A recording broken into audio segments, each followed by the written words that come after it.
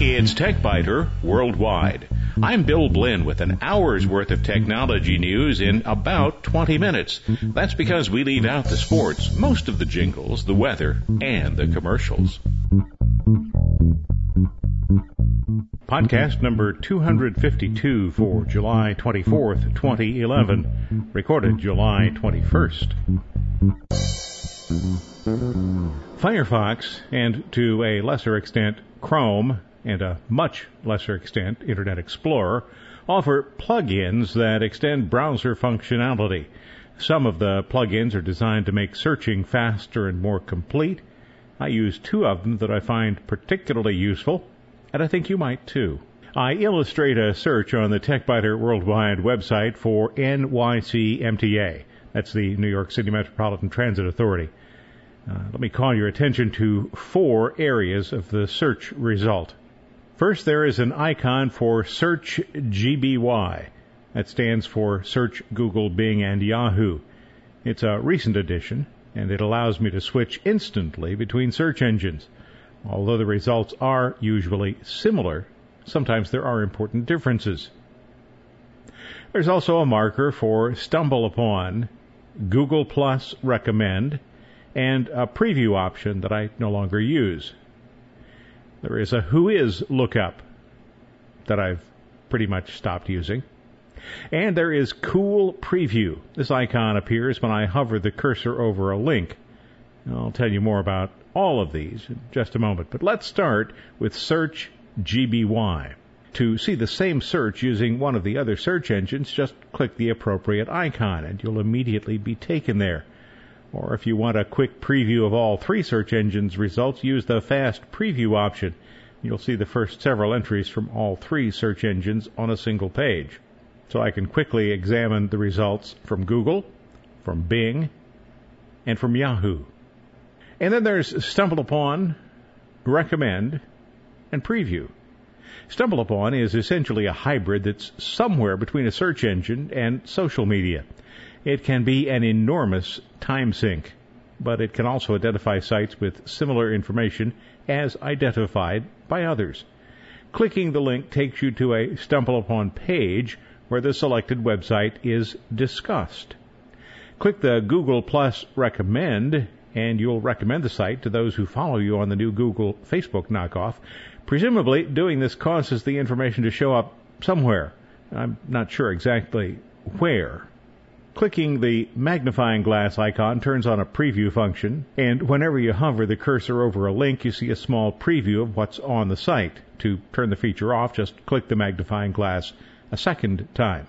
Now, as useful as that is, there's a better solution. Next, there's the Who Is lookup.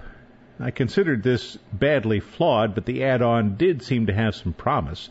By default, clicking on the link, at least in Firefox 6, results in attempting to perform a Who Is inquiry on the non-existent l.fo domain. Doesn't work. But once you provide an actual domain name, the add-on returns useful information. Because it's necessary to copy and paste the URL, it would be just as easy for me to use Central Ops instead, and I've talked about that one before. Or it's possible to use the World IP Address add-on to display basic Whois information, such as the IP address, location, and owner. If you need more than that, then Central Ops is the best option. I have removed the Whois domain, and I really can't recommend it. And I've saved the best for last. Cool Preview. Yeah, it really is cool. Click the Cool Preview icon, and you'll see a small image of the page the link goes to. The page preview appears quickly, very quickly.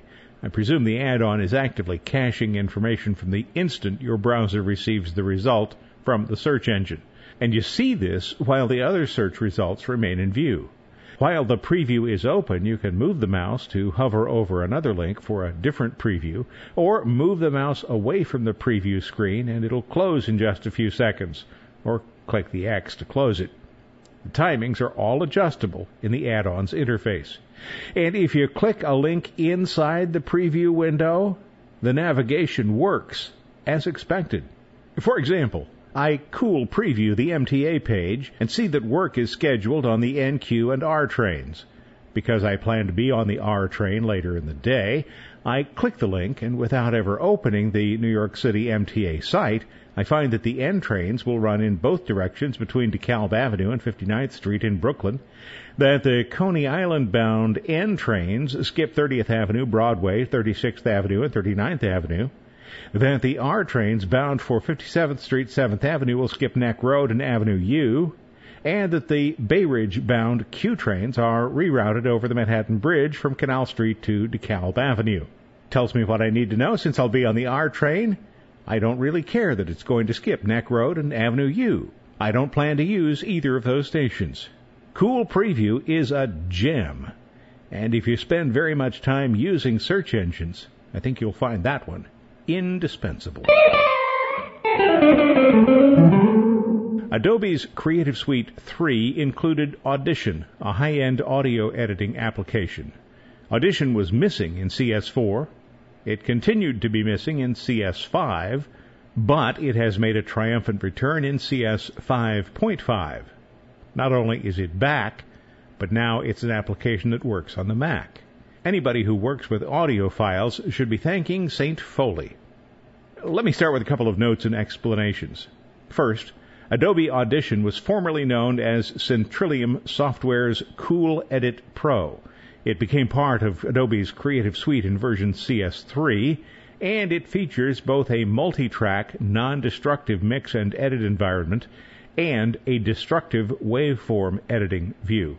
When Adobe dropped Audition from CS4 and replaced it with the much more modest Sound Booth, I concluded that the CS4 upgrade wasn't ready to ship and that it would reappear later. When it didn't come back in CS5, I became concerned. The rewrite is now complete, and Audition CS 5.5 rocks, literally. Number 2, St. Foley? All right, that's a tongue-in-cheek reference to Jack Foley. He's the developer of many sound effect techniques that are used in filmmaking. Today's Foley artists are the people who add believable sounds to movies and television shows. If you think that sounds are unimportant, just try watching a movie that has a bad soundtrack. I said a couple of notes, and here's a bonus note, number 3. The July 3rd podcast was created using Audition CS 5.5. Although this application has been on my desktop system since late April, I hadn't used it to create a podcast for several reasons that, rather illogically, concerned me. The file format is different, for one thing. The interface is considerably different.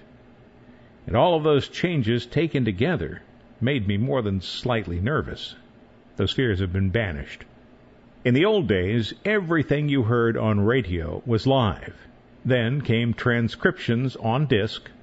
Wire recorders were developed during the 1940s and tape in the 1950s. And that was pretty much the standard until around 2000, when digital recording started to be the norm. Although everybody on radio and television still refers to tape when they talk about interviews. You know, such and so wouldn't agree to be interviewed on tape. Well, who has tape anymore? Editing used to involve physically cutting tape and sticking it back together with a special kind of tape, or with just regular Scotch tape if you ran out of the special stuff, but that created a real mess after a couple of weeks. In the 1960s at WCOL, we had a crude punch-in capability. That ability allowed us to perform basic electronic splices. But today, that all seems hopelessly archaic. You'll see an image on the TechBiter Worldwide website that is one of the TechBiter Worldwide programs. Audio is in the 2 horizontal sections you'll see. The top section holds the open, close, and bumpers, those little musical interludes you hear. The bottom section is my voice track. The multi-track view can easily handle many tracks. There are just 2 in the image on the TechBiter Worldwide website. One is mono, one is stereo. But TechBiter actually uses 2 additional tracks as needed, and other productions could have many, many tracks. As with Adobe's video production tools, Audition brings to the desktop a vast, rich editing environment that would once have cost tens of thousands of dollars to create. Another image you'll see on the TechBiter Worldwide website shows a small portion of a segment of the program, from about 5 minutes and 30 seconds to about 7 minutes on the voice track. The view at the top shows the amplitude or volume of the signal, but it's the part at the bottom that's the true breakthrough. The bottom section shows frequency distribution, lower frequencies at the bottom, higher frequencies logically at the top, versus amplitude. Yellow is loud, purple is quiet, black is silent. The lower section actually allows us to see noise, and tools that are very much like those provided in Photoshop allow us to select the noise and heal it. This capability was introduced in Adobe Sound Booth, and its presence in Audition should be treated as an important event in the history of audio editing. I have included on the website, but will not be including here in the podcast, 3 audio samples. One is an original recording. The next is the same recording with hard limiting added. And the third is that recording with hard limiting and then noise reduction applied. This kind of audio control is amazing. But I could say the Audition interface is somewhat complex. I could also say that the Empire State Building is big. And you might reasonably be expected to reply, yeah, well. Complex and complicated, though, are two different things. Just as professional cameras are complex, so are professional audio editing applications such as Audition. A professional audio engineer will not consider the interface complicated, though, because it'll look a lot like what's available in a high-end editing suite. But for those who don't edit audio professionally, the interface will be both complex and complicated, and unfortunately there are few resources available to help those of us who aren't audio professionals grasp an understanding of the overall application. As I work with Audition CS 5.5, I continue to be impressed by what Adobe has managed to create. Audition started as Cool Edit, and the original application's roots were visible through Audition 3. With Audition CS 5.5, Adobe has rewritten the application from the ground up. That means a few familiar interface features are missing or changed, but it also means that the overall application is far more robust and that it has been fully integrated into the CS family. So maybe considering what's new makes sense. Audition now has native Mac OS support. Cool Edit was a Windows-only application. So until now, Audition has been a Windows-only application. Now Mac users can have some fun too. Audition CS 5.5 has a high-performance audio engine. What this means is that users can continue working on a file while another part of the file is still rendering. And it means that processes that used to take 30 seconds to a minute now complete in 15 seconds or less. There is no limit on the number of tracks you may have in the multi-track view. Whatever you need, Audition can give it to you. Well, maybe there would be some limitations. Those would be the memory available on your computer.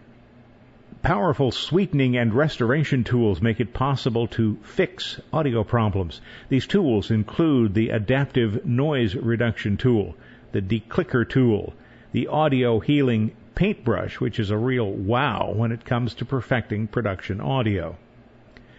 An astounding analog modeled multiband compressor allows you to adjust loudness on a per-track basis. So, Audition CS 5.5 is in use here on TechBiter Worldwide, and the bottom line is 5 cats. Audio professionals will love the latest Audition.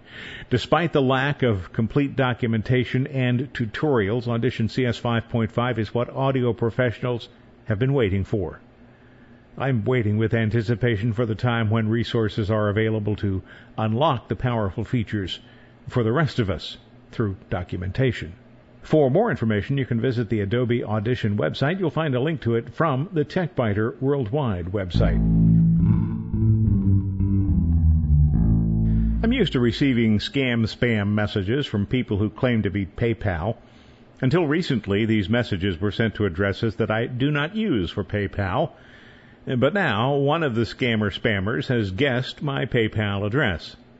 I'm actually surprised that hasn't happened previously because my PayPal address is extremely easy to guess. In fact, I'll even tell you what it is, paypal@blinn.com. But even though they got the right address, it took me less than 3 seconds to identify the message as a fraud. So let's look at what the idiots still can't do, which is convince me that they're PayPal. The primary giveaway, of course, is that my name is nowhere to be found on the message. And I know that any legitimate message from PayPal will address me by name and that it will use the exact spelling that I provided to PayPal.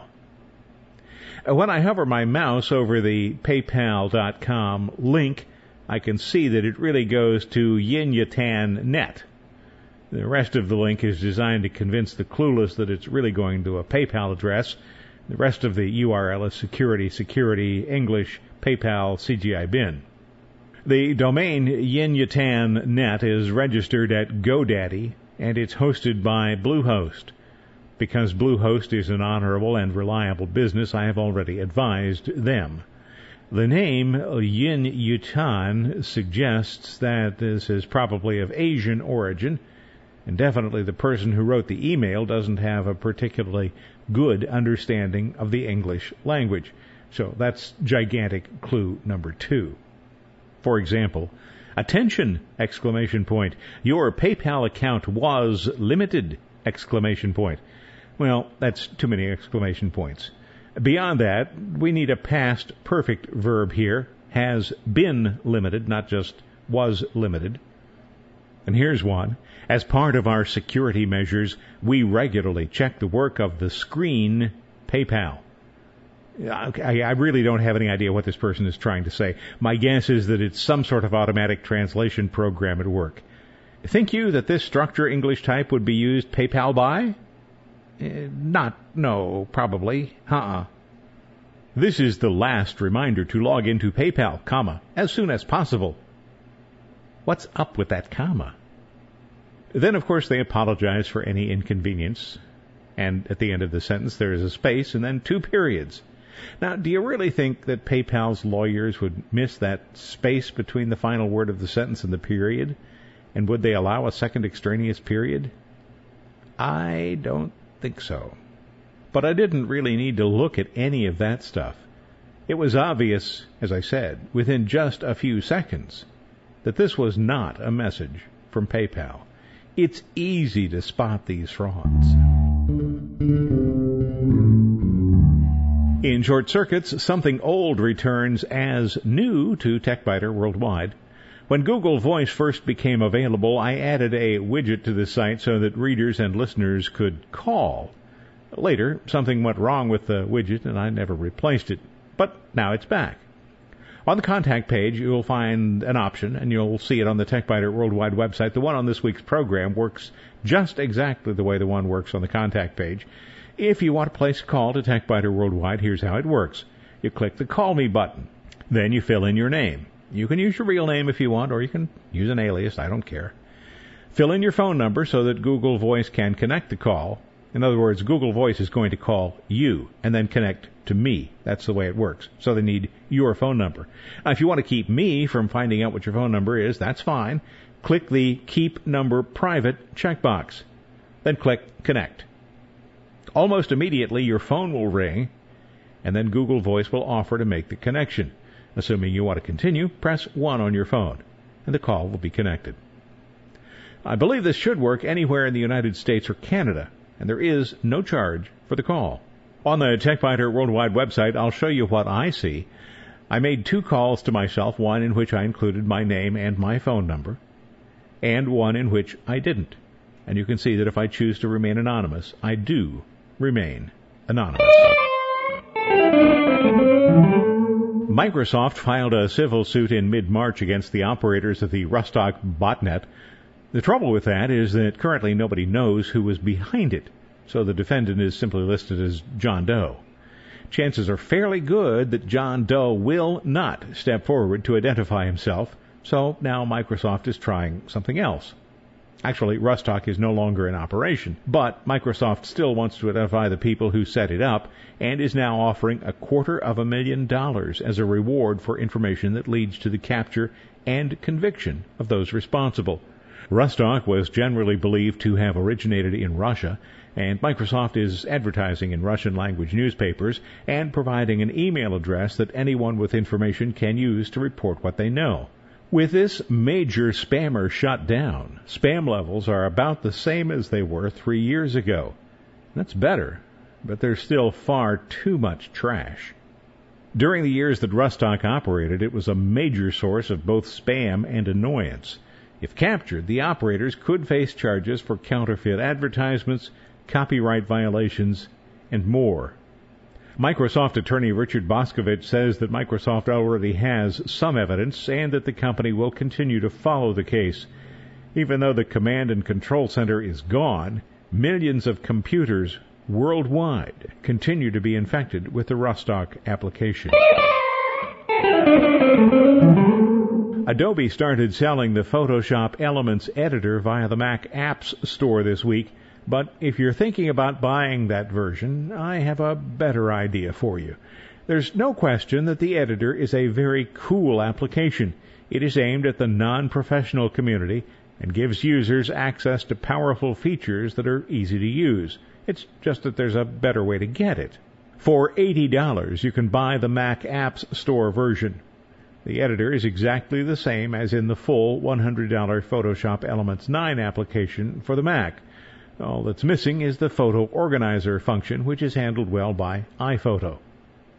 Photoshop Elements brings much of the power of Photoshop without all of the complicated settings. About 50 tools and hundreds of features that include spot healing, panorama merge, and guided edits.